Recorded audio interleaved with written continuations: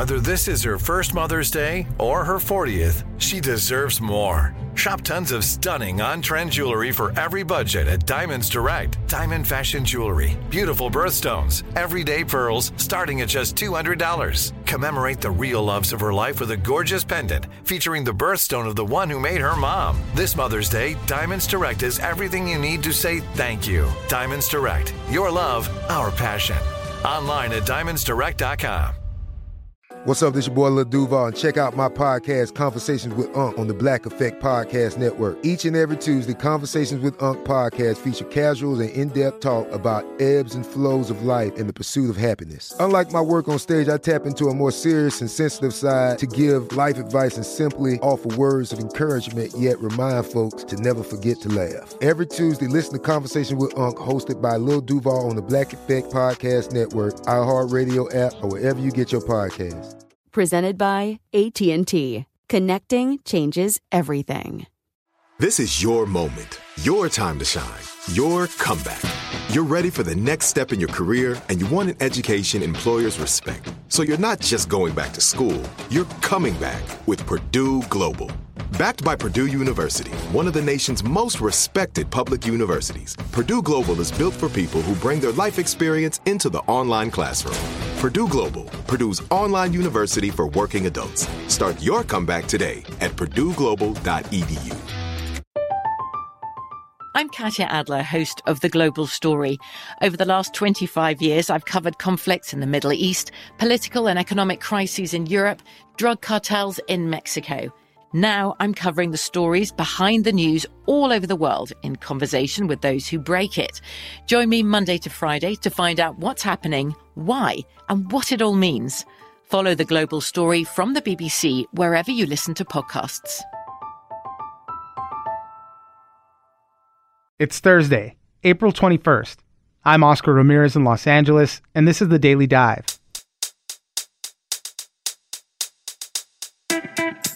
Netflix is scrambling to figure out a way to retain subscribers as they ended the first quarter with 200,000 less people paying for their content.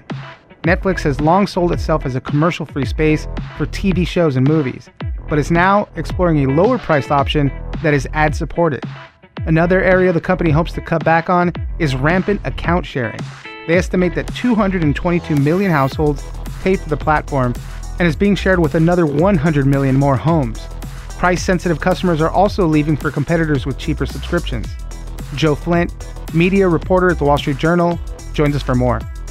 Next, let's talk about death, specifically what happens to your body. Cremation is now more popular than a traditional casket burial, with 56% of Americans being cremated. Estimates say that by 2040, 80% of people could go that way. A number of factors are influencing these decisions, such as the significantly cheaper cost and an increasingly secular population. There have also been an increase in green burials, where the body is put into biodegradable containers or even reduced to soil. Karen Heller, national features writer at The Washington Post, joins us for the rise of cremation. It's news without the noise. Let's dive in. And because they had this huge growth, they kept calling it a pull forward. Yeah, they thought the numbers would come back down to earth, but they weren't obviously anticipating losing subscribers for the first time in a decade, which they did in the last quarter. Joining us now is Joe Flint, media reporter at The Wall Street Journal. Thanks for joining us, Joe. Thanks for having me. Well, let's talk Netflix and what's going on with them right now. Unfortunately, it's not very much good news. They just said that they ended their first quarter with 200,000 fewer subscribers. They've been in the news for other reasons, too. I mean, they've been trying to crack down on password sharing, they think is a big driver of this. They're also toying with a different subscription model, maybe throwing some ads in there so the subscription price is not so expensive. All of this sent their shares tumbling down. And I can't imagine that they're just probably scrambling to figure out how to stop people from leaving the platform. So what do we know about this, Joe? Well, Netflix is facing some challenges right now, some growing pains. They were the disruptor. And now they are being disrupted, and there's multiple things happening on that front. One, they're facing more competition than they've had before. Just in the last few years, we've seen the launch of other streaming services from Disney, from Apple, HBO Max. It's a very crowded field, a field Netflix once had to themselves. So that's one thing. They have over 200 million subscribers around the globe, which is incredible, but the growth is starting to slow, particularly here in North America, where they lost subscribers, and that may be partially due to a price increase that they put out earlier this year. So there's those factors going on. And so now, as you said, they're trying to find other ways to sustain their subscriber base, perhaps increase revenues, create new revenue streams, and that could include adding a lower-priced commercial version of Netflix and cracking down on password sharing, which has been rampant at Netflix for some time, but they basically had a look the other way policy towards it. They felt ultimately, well, not ideal. It helped promote their shows. It helped get the service out there, and it was a plus. But now as the paying customers are starting to decline, they need to go after the folks getting a free ride and say, time to pony up a few bucks. Right. And I'd be really curious to see, if it's possible, right, a survey of people and why they're leaving these things, just to find out a more truer cause. But you just mentioned the price increase that Netflix just recently did. Right now we're going through this period of really high inflation. And when you read articles about how to manage inflation, what you can do to get through it and everything, one of the main things they tell people, experts tell people, is manage your subscriptions. Take out those things that you don't need. So I'm wondering if even some of that advice is kind of working against them. Everybody wants to keep their entertainment, but a lot of people still have regular TV and they can deal with just that. So I'm curious if, something like inflation is just a cause for them too. Certainly, rising prices for everything from gasoline to a dozen eggs to your streaming services are going to make any consumer want to reassess and see what they're getting their most value for. And I do think that's been a factor with Netflix. Just the emails I've gotten today from readers who have said, hey, the reason we dropped is their prices went up and I'm not watching it as much anyway. So that's one of the factors for sure. And I thought when they announced the price increase a few months back, I thought it was odd. I wasn't quite sure I got the timing given where the economy was and, we were still feeling it from the COVID pandemic. I just thought this is an interesting time to be raising prices. And clearly there was a negative reaction. Maybe you talked a little bit in the article about the highs that they were coming off of the pandemic. People were stuck at home looking at streaming services more than ever. Maybe they just got their projections wrong and said they thought people were sticking with them and a price increase wouldn't matter.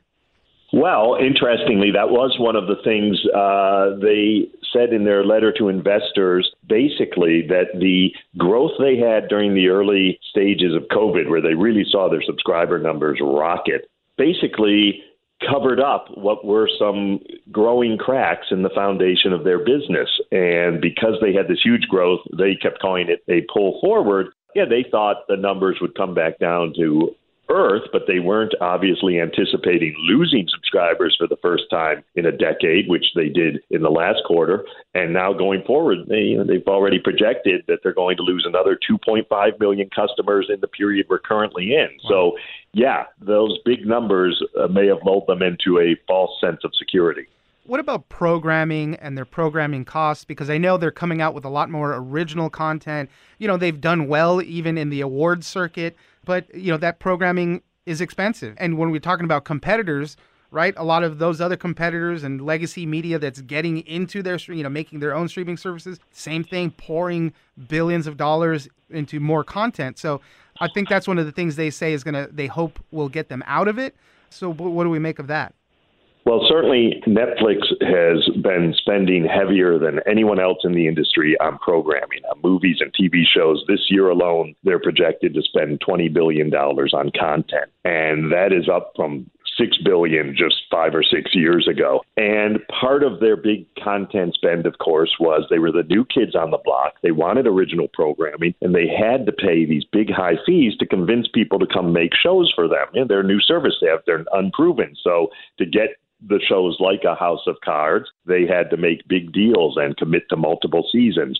And now I think they're reassessing how they're going to make a lot of shows. I don't think you'll see necessarily a huge cutback on their content spending as much as trying to spend that money better, trying to maybe make a few fewer shows, but make them better, because there's a high failure rate on Netflix. And everyone in TV and media has a high failure rate. But when you produce 500 shows and you have that high failure rate, it's a lot more noticeable than when you make 30 shows.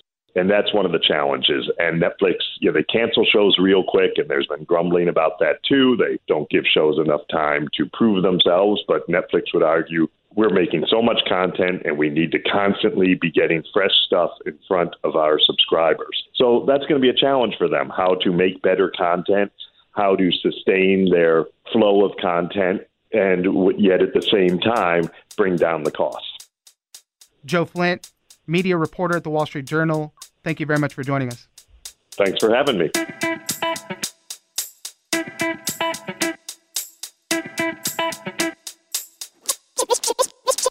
Like a return to natural burial, which is, green burials where people are buried in a shroud or in a biodegradable container like a really beautiful big wicker basket, which is sort of going back to how people were buried for centuries. Joining us now is Karen Heller, national features writer at The Washington Post. Thanks for joining us, Karen. Oh, thank you. Well, let's talk about death and burials and cremation. It's super interesting what's happening, the shift that's been going on, the rise of cremation. We're right now in 2020, 56% of Americans who died were cremated. So that is the most popular way of final disposition. They call it disposition, right, yeah. As the funeral industry calls it. And, for years, it just kind of, you think of the traditional burial in a casket going into the ground. Who knew that this had started to change? The trend was going on before the pandemic. Things kind of got accelerated there a little bit too. But here we are. So tell us a little bit more about it, Karen. So cremation has been available in the United States actually since the late 19th century, but Americans just didn't embrace the practice. And there was a very big book published in 1963 called The American Way of Death, which was a searing expose of the funeral industry that really argued for cremation. And yet Americans still didn't really want to do this.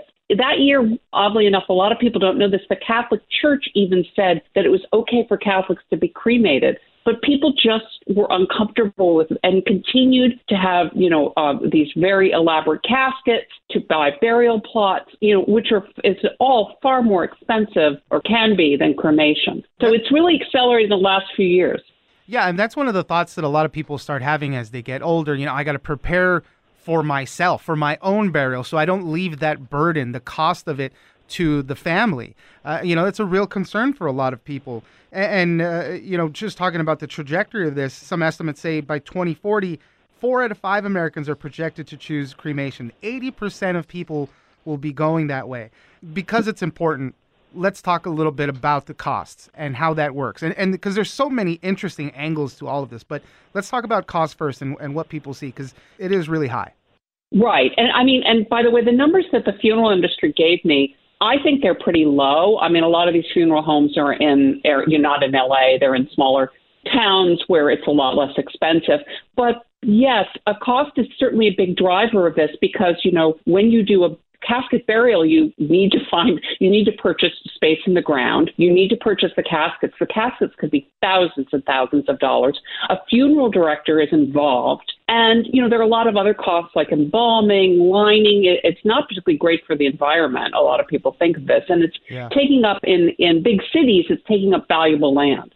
Yeah, so the median price of a funeral with burial and viewing, and obviously this differs regionally, but it's about $7,848. The cremation itself, just the straight cremation, is $2,550. So right there, that's a big price difference. Right. Although they do, and that's a median cost, right? Yeah. And they do also do, I guess, a cremation with viewing and funeral and burial with all of that too. That brings you up to about almost $7,000. So it's very comparable to the traditional casket burial.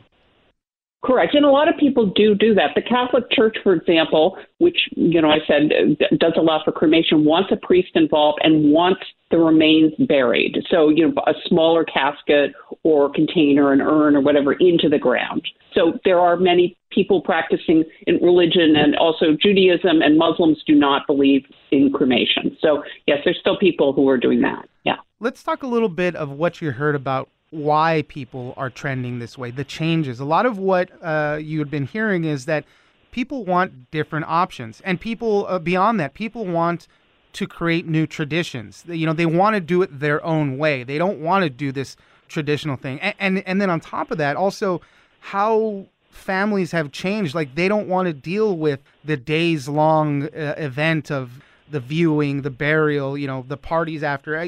They want it done quicker as well. Correct. So one of the things is we've become a far more secular country. There are far fewer people who are regularly attending a house of worship. And then we're also a very transient country. Many families have members all over the country. So think about a burial. If, let's say, you live in LA, but your children are all over the country, burying somebody in a plot in Los Angeles and people are elsewhere, they may never visit. Whereas if you do cremation and you decide that everybody wants a little bit of the remains and puts them in an urn or a box in the house or buries them in the backyard, that can happen. But I know that, like my grandparents are buried in Chicago, and I've been there twice, and none of their descendants live there anymore. So I think that's a consideration. Like, why would I be doing this? And what is the purpose of this? I also think we're pretty much, a lot of us are death phobic. We're all about living longer, healthier, but we don't actually talk a lot in this country about the inevitable, which is that we're going to die. You're 100% right. People, it happens to everybody, right? But people don't want to talk about it, don't want to think about it. And it's scary. You don't want to know what happens when you're gone. And in this sense, doing the cremation kind of shortens that. You don't have to go through the death process for somebody else for that much longer. And when we look at other countries, we're talking about how things it's 56% now in the U.S., in other countries like Japan, it's almost a rate of 100%. So we are far behind in that. And one of the things that during the pandemic, of course, we had a lot of death and we had to think about it. And a lot of people did have to be cremated, particularly in places like New York where there were so many bodies. They were stacked up. It was just horrifying. But I think so, in a way, we are thinking more about it. I also thought about this for the article because we're going to have more death because of the baby boom. There's expected, the Social Security Administration projects that we're going to have 25% more deaths just because of the aging baby boom. And there are a lot of people who don't love what cremation could be very special and moving and important.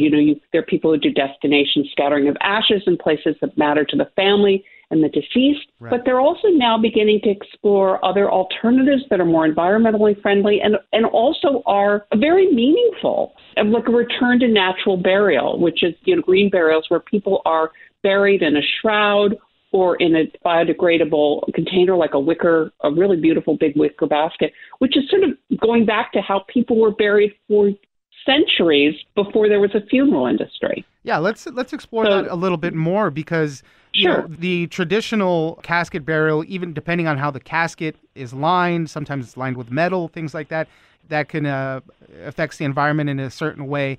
Even the cremation affects it a certain way, and people are kind of more conscious of the environment and all this, and they want to go on their own terms. And so there is this kind of rise of green burials and different things. There's at least 4 different types of alternatives that you mentioned in the article. Correct.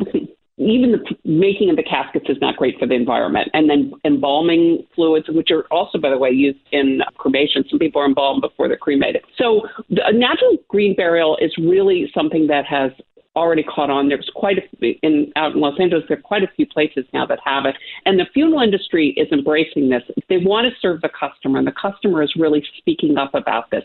They want more choice. We're a country that, loves that. So natural green burial is already here. And I think more and more cemeteries are going to do it. And people really like this idea that ashes to ashes, dust to dust, that your body returns and is safe and good way to the environment. The 3 states have now approved something called natural organic reduction. Oregon, Washington State and Colorado. And California is trying, by the way. And that is where there's a company out in Washington State called Recompose that basically created this. And it's a 30-day process where the body is put in a container with wood chips and alfalfa, and it basically decomposes. Some people call it human composting. And the body becomes soil, very rich, healthy soil. And that soil is then, the family can take part of it. It will fill a flatbed truck. It's a lot of soil. And some people take a bit of it to put in their garden or in the woods to scatter somewhere. And then the rest, they're often giving to a forest or they're giving to organic gardeners. So that's new. Yeah. It hasn't been approved, but many states are trying. There is a more environmentally kind of positive process with alkaline hydrolysis, which is a little like the Matrix. The body, instead of being burned, it basically melts with alkaline hydrolysis. There are a couple of companies that have created these machines. They are not inexpensive. And the funeral industry is a little worried about this because many funeral homes operate on small margins and their big investments are $174,000. But these machines, which have been approved in like 24 states, but only available in about 12. A lot of states are resisting this, the state legislatures. It has to pass by the state legislature by reframing what cremation actually means, to expand it to being used with water. But this is a much better process for the environment. And the body is reduced to sort of a salty powder, like a baking soda. And this is being done a lot more with pets. And again, it doesn't emit greenhouse gases. It doesn't use fossil fuels. So that's better for the environment. So that's another thing. And then there's something called permession, which is basically freeze drying the body. That's available right now just in Sweden and South Korea. Britain, I think Scotland is on the cusp of approving that. And so the good news is that people are thinking about this. And I think the more we think about choice and what we want, the more perhaps we'll begin to understand our needs and how we want this final event in life to be honored. Karen Heller, national features writer at The Washington Post, thank you very much for joining us. Oh, thank you for having me. I appreciate it so much.